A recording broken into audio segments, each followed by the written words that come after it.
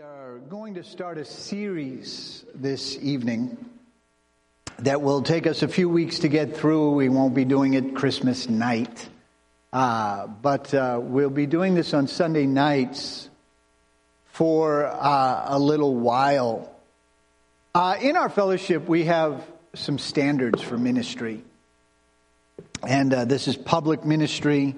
This has to do with anyone who would be ministering on any level in a public setting. Now, servant ministry is a little different, and we could get into that, and sometimes that's just the catalyst of getting people excited about how God can use their lives. But like any other institution, there has to be standards, right? There has to be a commonality or a consistency that we can rest on. When I moved overseas, I took my gas grill. I found that to be a mistake because Europeans have a different standard for gas fitting plumbing. America, all your tanks, all your gas grills and gas fixtures, when you buy a propane tank, when you get that filled at whatever store, gas station, you get that filled in. That is a standard fitting.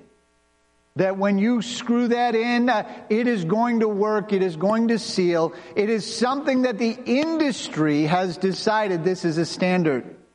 Colleges have standards. This will be both in the sense of grades. You have to maintain a certain grade point average. They would also have standards when it comes to some kinds of conduct. Now, they would not have the standards that we'll have that in ministry as Christians. Some schools actually do. There's one particular school in Pensacola, Florida. It's a Bible school that if you don't show back up to your dorm, you're out. Curfew's 10. If you're not back by 10, you can be booted out of the school. The military has standards. There was recently I think it was for the Texans, the national football team, the offensive coordinator was coming. They flew back from defeating Green Bay Packers, and the offensive coordinator was pulled over later that night for drunk driving. And they're waiting to see what the NFL is going to say about that, standards. And so when we come into the church, when we come into ministry and we talk about standards, people all of a sudden get, why are you legalistic? Are we? The world is full of standards. Shouldn't the church be? And so we're going to investigate these. When people go into a public ministry, we have a form that people will sign and agree to. And they just involve 6 basic understandings: that you will be in church in every possible church event. We understand people work. We understand people get sick. We understand people have relatives in different places. we're not like that. But, just say, I decided to watch it on live stream. You will pay your tithe, because you don't wash a rental car. If you won't make this financially part of your life. We also have issues when it comes to television and movies and downloading movies and things like that. It's keep your eyeballs in your head. The pornography and such. You'll also on your computer have a pornographic filter. And we have these rules, these standards, if you will, so that you're not violated and then violating others. And I'm going to actually roll all 3 of those into one, because it really does have just the issue of keeping your eyeballs in your head, but you have to spell it out with people specifically. And the final one is that you will maintain a right relationship with church, with your brothers and sisters and such, your pastor, that you would not be rebellious. In the Bible, there's standards. And I want to look with you and talk this morning, setting the groundwork for this evening. And I've simply called this study, Character Matters. And so we're going to be using this text, going over this. It's not a very long series. It's only going to take a couple of weeks. But I figured it's worth visiting these again and understanding this. 1 Timothy chapter 3, beginning in verse 1, we're going to go on through verse 13. Paul the apostle writes, and he says, "This is a trustworthy saying. If someone aspires to be a church leader, he desires an honorable position." Other translations say an honorable work. So a church leader must be a man whose life is above reproach. He must be faithful to his wife. He must exercise self-control, live wisely, and have a good reputation. He must enjoy having guests in his home. He must be able to teach. He must not be a heavy drinker or violent. He must be gentle, not quarrelsome, not love money.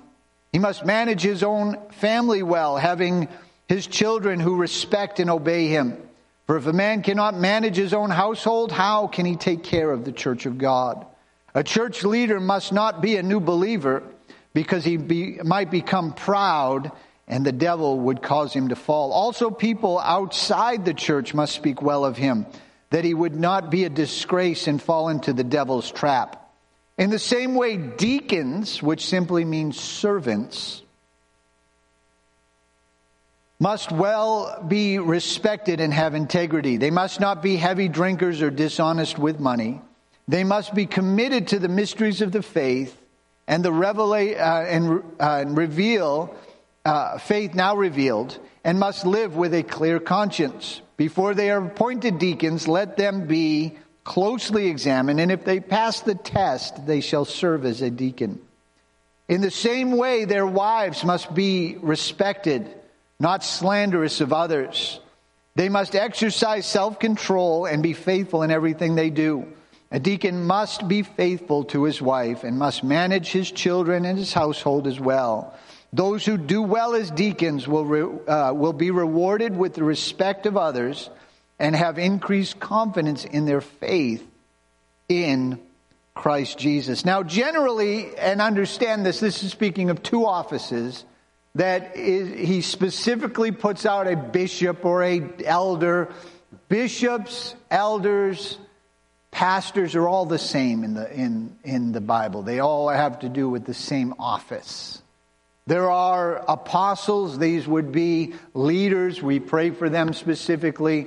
Apostle simply means a foothold, or someone out ahead, or someone who is simply an example. But then he mentions deacons. Now, deacons came out of the term servant. It is actually comes out of this term that we're going to look at in just a moment, out of Acts chapter 6, where the first disciples, what we would call disciples, were considered servants, or, which is what the term deacon means, servant, or table waiters. We still use that. Our server. If you go to a restaurant and you have someone wait on you, we would call them a waiter or a waitress, or a server. Your server will be right with you. This is actually the same thought and term of this word deacon. Now, today we've kind of changed Christianity in the sense of a little bit of the terms, where the term disciple, we've now made that to be the term Christian. And the term deacon, we've now made to be the term disciple. But these terms are there, and they really, if you notice in the standards, there's not much difference. There's not really any major difference between what he says if you want to be a pastor or if you want to be a servant. There really isn't a great difference for that. Standards are all through the Bible, especially when it comes to people who are going to be elevated in some kind of ministry. Acts chapter 6, I just referred to this. There was a dispute in the church. There's a problem. The apostles now, they can't handle everything. The church is growing by leaps and bounds. They need some help. They need some people to take on responsibilities. And so there's people getting served at tables, and there's disputes because some of the Galatians, which were Greeks who converted to Judaism to convert, because that's what they thought, you had to become a Jew before you become a Christian. And so they were saying that these ones that had done that were getting served last over the native Jews. And so the 12, it says in verse 2 of Acts chapter 6, the 12 called a meeting of believers, and they said, "We are apostles, should spend our time teaching the word of God and not running a food program. So, brothers, select out 7 men who are well represented, well respected, full of the Holy Spirit and wisdom, and we will give them this responsibility. Then the apostles can spend time in prayer and teaching the word." Now, the apostles come together. They say, "Listen, you know what? This is going to be too much. We've got other responsibilities. Let's find 7 men." And so here's some standard. You want to find these 7 men, they have to first be spoken well of in the church. Don't find Brother Claude, who's a Claude.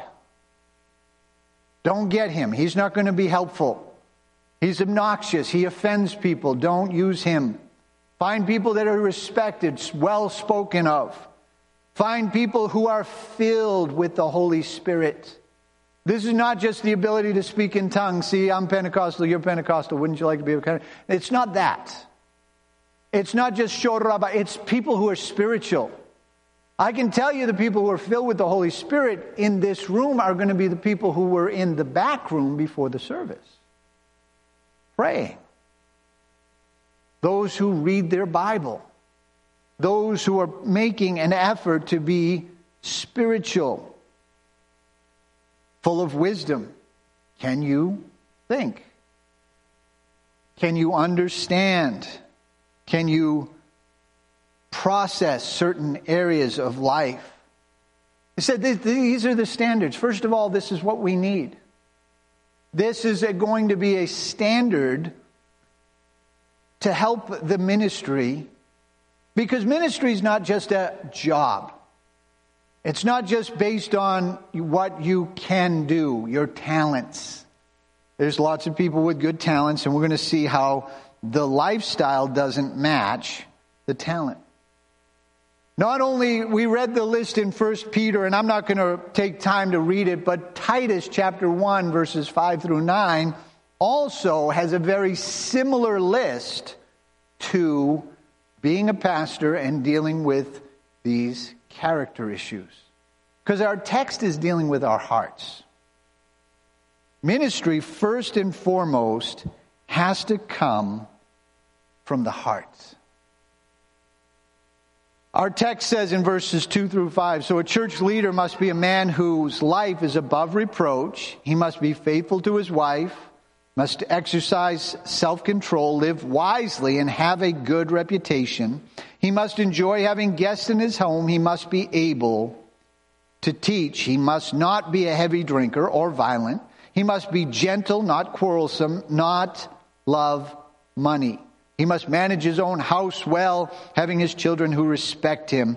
Then it goes on to say of the deacon in the same way, in verse 8 and 9, "The deacon must be well respected, have integrity, not heavy drinkers, not dishonest with money, must continue in the mystery of the faith now revealed, and must live with a clear conscience." It deals with areas like character. It's interesting, in the list of being a pastor, only 2 of them actually have to do with ability. The rest all have to do with conduct. Is he able to teach? And is he able to have his house under control? Those are the only 2 prerequisites as far as abilities. But that he would live above reproach, that he would, not be a drinker, and we're going to get into some of those. That example.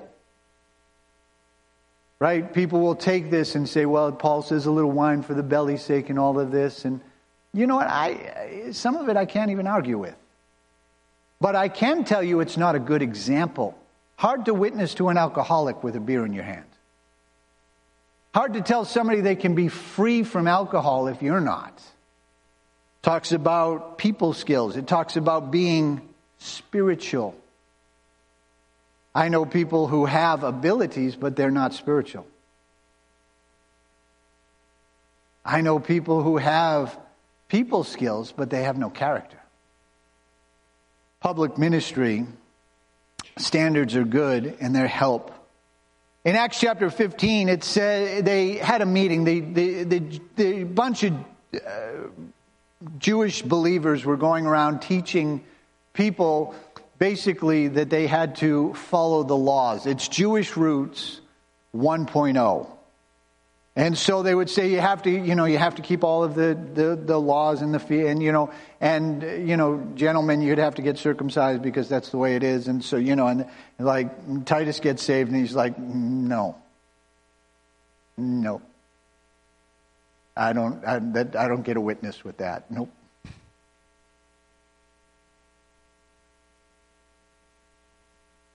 They came up with this. They said, okay, for it seemed good. So they have this meeting in Jerusalem in Acts chapter 15. Paul goes with Titus and he brings Titus and Titus testifies, didn't feel a witness on that at all. And so they had this discussion and they come up with this. And this is how they conclude it. They write a letter and it said, it seemed good from the Holy Spirit for us to lay no greater burden on you than these few requirements. You must abstain from eating food offered to idols, consuming blood or meat from things strangled, and from sexual immorality. If you do this, you will fare well. So they come up with this. They're like, okay, they've got all these rules. How are we going to do this? Let's protect some people. Don't eat things offered to idols. Just stay away from the pagan stuff. That'll really help you. Stay away from blood. This actually had to do with some good health advice back in that day. There were people would make a lot of things out of blood sausages, still used in Ireland. The 3 years I was there, I could not bring myself to even try it, and so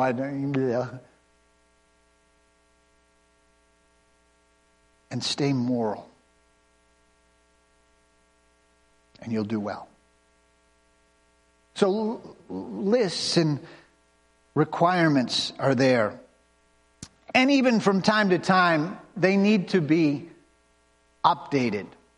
And what I mean by that is not that we add a whole new one, but that you have to then bring in the standards and make them understandable for that generation. In Matthew chapter 16, verses 17 through 19, Jesus says to Peter, "Blessed are you, Simon, son of John, because my Father in heaven has revealed this to you, and you did not learn this from any human being. And now I say that you are Peter, which means rock, and upon this rock I will build my church, and the powers of hell will not conquer it, and I will give you the keys to heaven.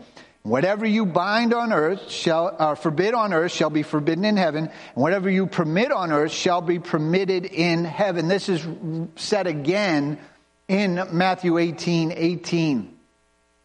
What this has to do with, and the apostles would have understood this in Jewish understanding. Adam Clark wrote and said the mode of expression was frequent among the Jews. They would consider everything done on earth according to God's order in the same way it was done in heaven. Thus the custom was said by the priests, anointing different things when they would do different sacrifices.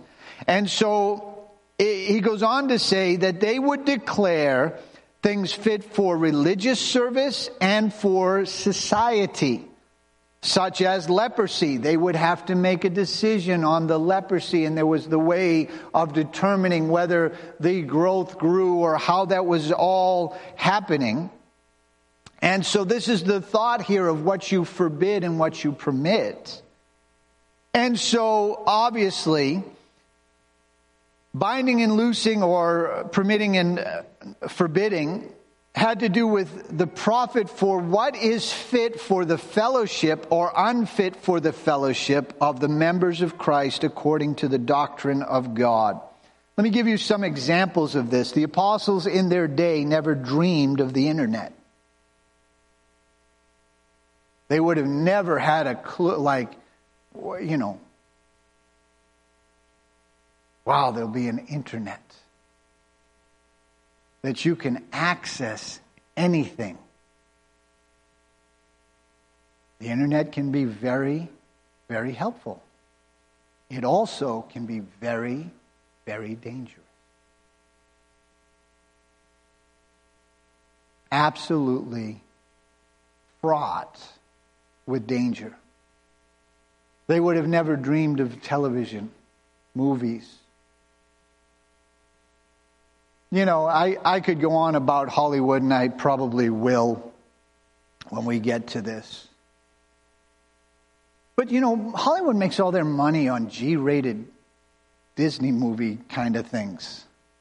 I know they're laden with witchcraft now, and Disney got pulled out but kids' movies make their money. The slasher, violent, immoral things don't. And they use their money from the movies that make money to produce the crap.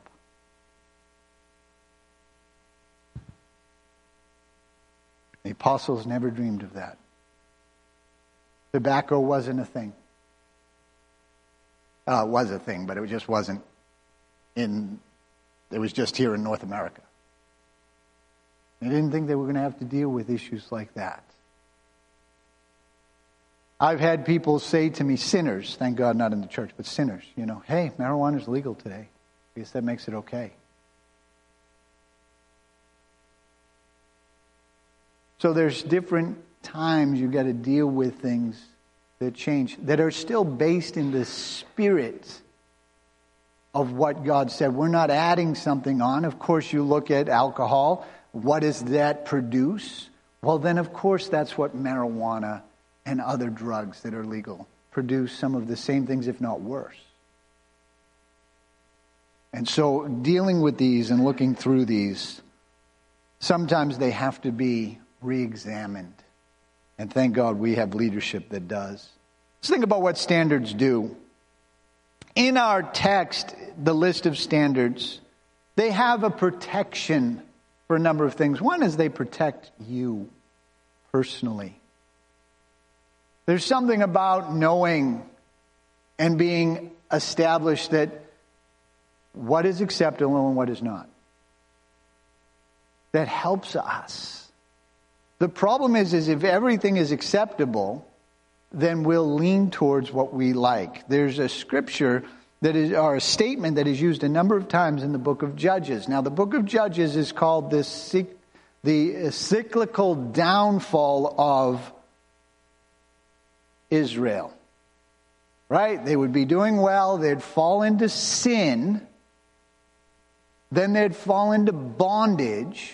They'd cry out to God, and God would bring and raise up a deliverer, and they would get out of it until that leader died, or he himself went south, and then they would fall into sin again, and then into bondage, cry out, and God. But each time they're losing something. Each time they're not getting back to where they were.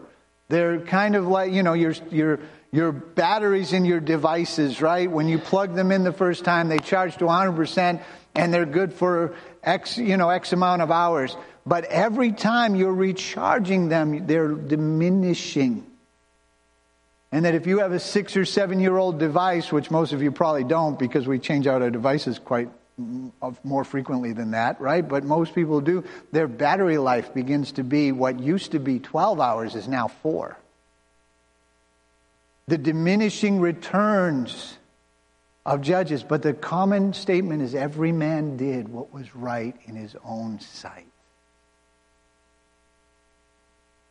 And so we have to know that they protect us. 1 John 5 verse 3, loving God means keeping his commandments. and his commandments are not burdensome. Very interesting. They tried children. They put them in a yard, out in a field to play, and they said, you can go anywhere in the field to play. And the children would stay very close to the people, the program where they were put. Then they put a group of children in the field, but they had a fence around it. And they said, you can go everywhere. And the children explored almost every corner of that. Because limits are actually freeing. They're actually liberating. Galatians chapter 5 verse 1, so Christ has truly set us free. Now make sure you stay free and don't get tied up again in the slavery to the law. When people cast off the willingness to fight for standards, for righteousness, it becomes a slow motion opportunity to backslide.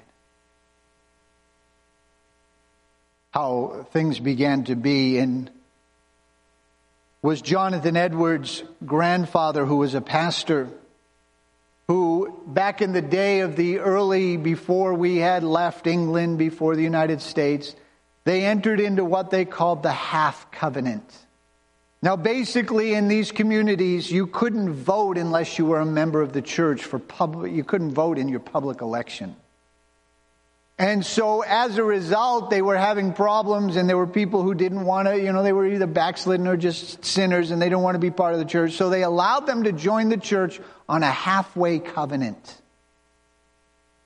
And so they could vote. But what Jonathan Edwards noticed is that this was pulling down America. This was pulling down the church. Now you have people in there, and there are no standards. There's people in there, they're not Christians. They're doing all sorts of things that they shouldn't be doing. And it triggered Jonathan Edwards to lay hold of God and caused what was known as the first great American awakening. And it had to do with him preaching a sermon called Sinners in the Hands of an Angry God. And it says that the church, he would read his sermon like this, so he wasn't paying attention to the crowd. And some of them were holding on to the poles and pillars and pews of the church because they were afraid they were going to slip into hell at that moment. Because they knew their lifestyle wasn't there. 2 Peter chapter 2, verse 20. And when people escape from the wickedness of the world by knowing the Lord and Savior Jesus Christ, then get entangled up again, they are enslaved by sin again, and they are worse off than before. So standards protect you. Paul writes in 1 Corinthians, and I'll paraphrase this, and he says, you know what? Do you run to win the race? Then run to win. Because I don't run with uncertainty. I'm not just shadow boxing. I want my punches to count.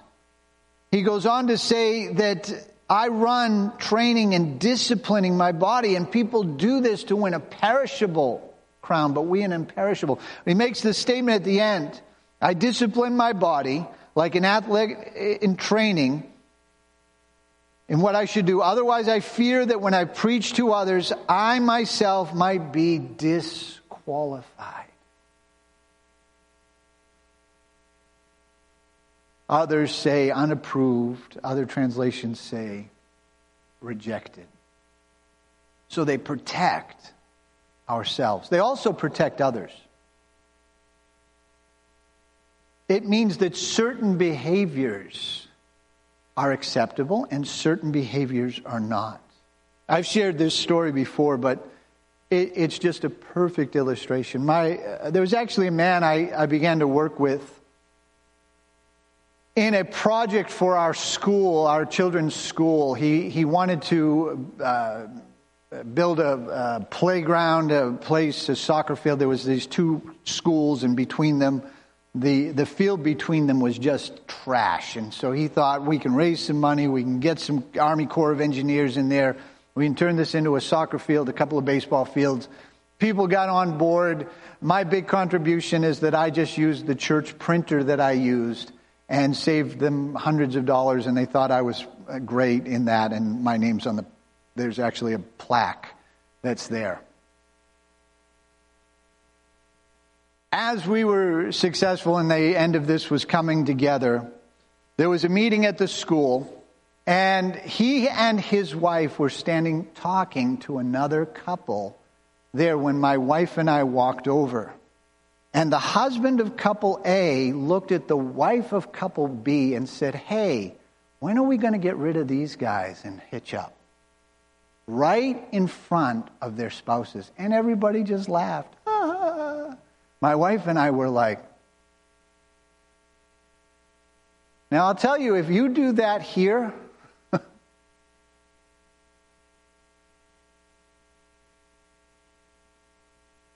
there may be blood.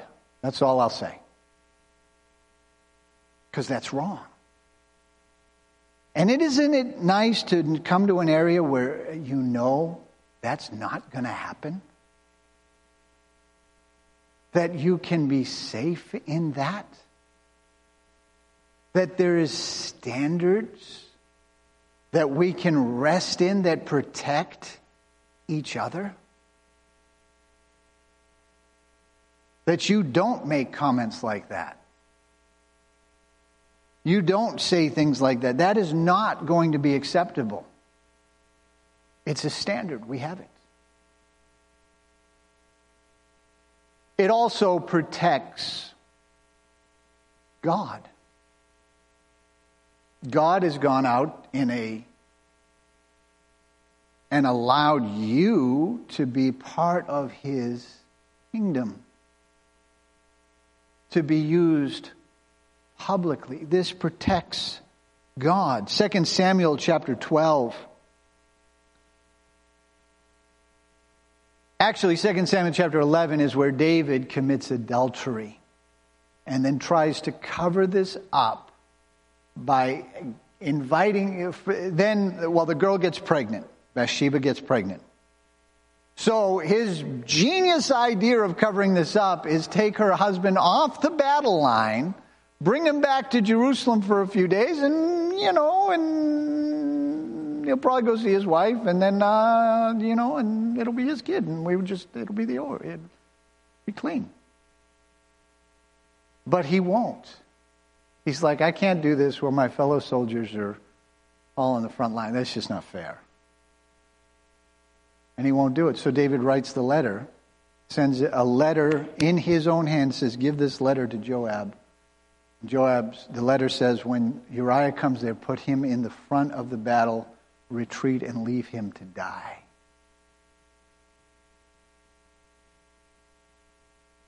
Nathan then confronts David. You've done this. 2 Samuel 12:14. David immediately repents, and that's the only thing that saved his life, because Nathan was actually there to kill him. And verse 14, however, because you did this deed and gave great occasion for the enemies of the Lord to blaspheme, the child also is born to you shall surely die. Mega church pastors today, there's been a litany of those who have fallen, morality, money, all sorts of areas. And they bring a reproach on the kingdom of God. You talk to people, the church, all they want is your money. Well, some churches, that's actually true. I remember,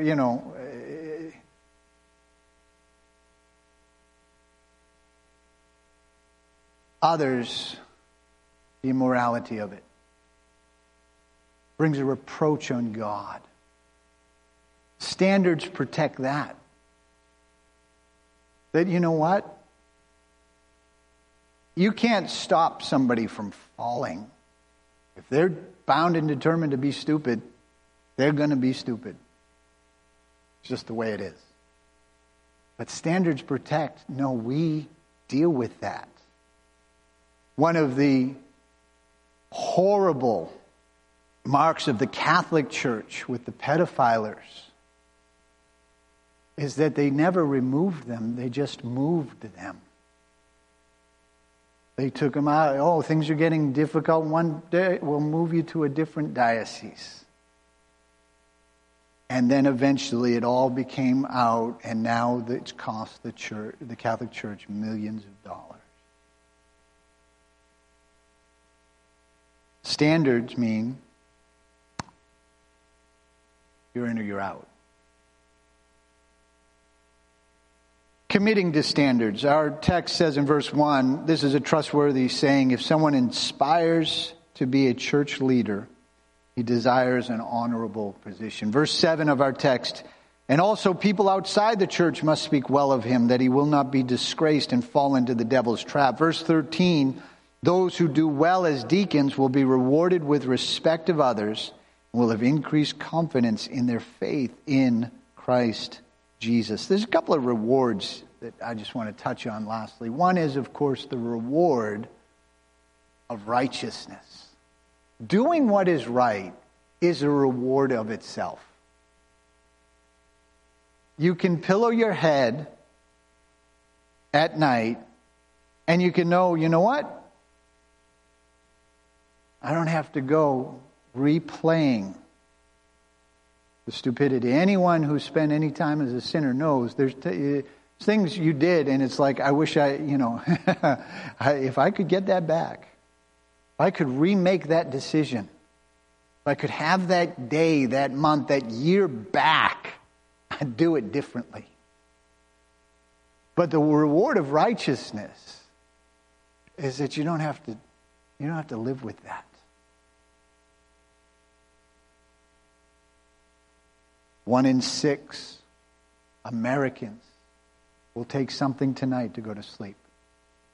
Many of them, it's because their conscience screams at them from some of the things they did in the past. Some of them, it's because of what was done to them. They need deliverance. But the reality of what many have done follows them through. And time is no friend to you. 10, 15, 20 years. Now, if you've committed things before you were saved, know that the blood of Jesus has forgiven you and you can now live right. That's the glorious promise. And that you're not adding to it. And that you can plead the blood and that you are clean by the blood.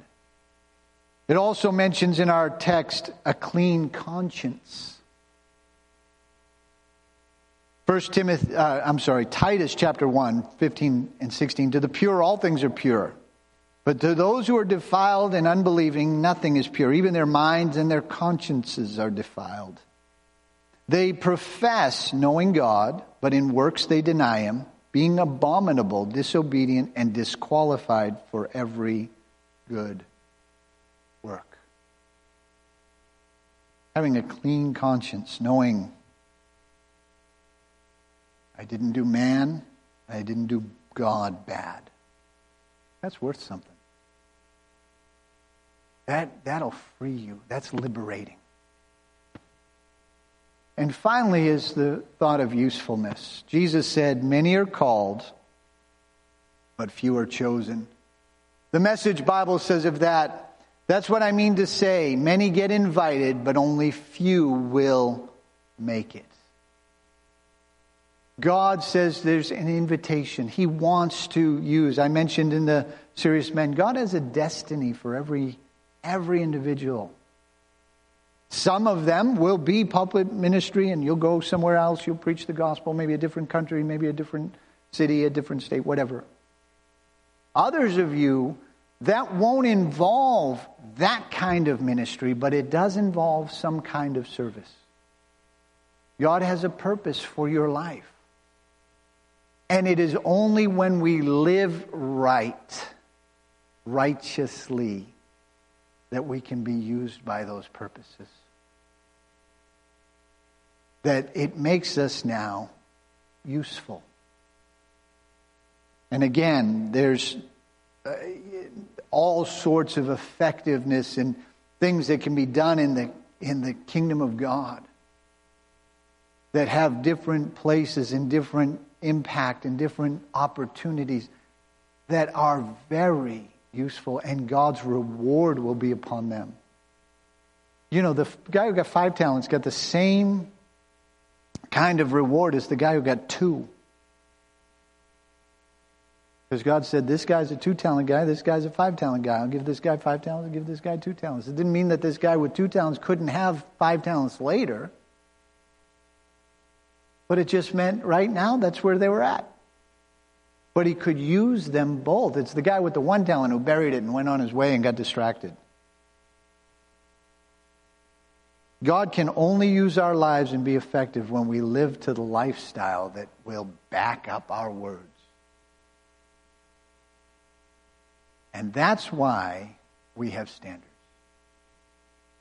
That's why we have ministerial standards to keep you and I online.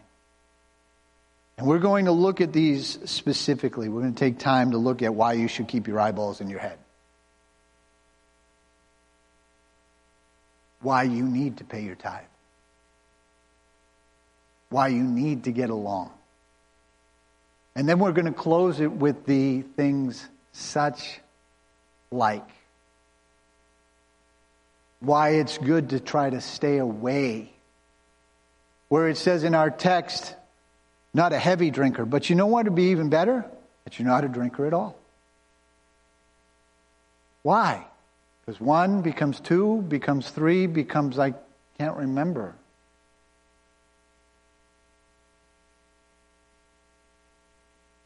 Right? The old country song. I went there only to have 8 drinks, and by 6 or 5 I lost count, so I just started over.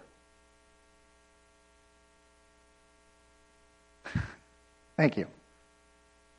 Right? You know, it's a slippery slope. Sipping saints become slipping saints. Well, tobacco is not in the Bible. It doesn't say anywhere that you shouldn't smoke. It does say the works of the flesh and things like these. And not only will it give you bad breath and lung cancer and make your clothes stink, it's also a subtle rebellion of how close can I get to the line without crossing over. And so we're going to have fun with this series because it's good to review and understand. And I will make this last statement. People will call them ministry standards, or some will even call them fellowship standards. But I would argue with you that they are not fellowship standards. They are biblical standards that our fellowship has embraced. We didn't make these up. Leadership didn't make these up. Keep your eyeballs in your head. That'll be really good for you. Didn't make that up. They embraced it out of the Word of God.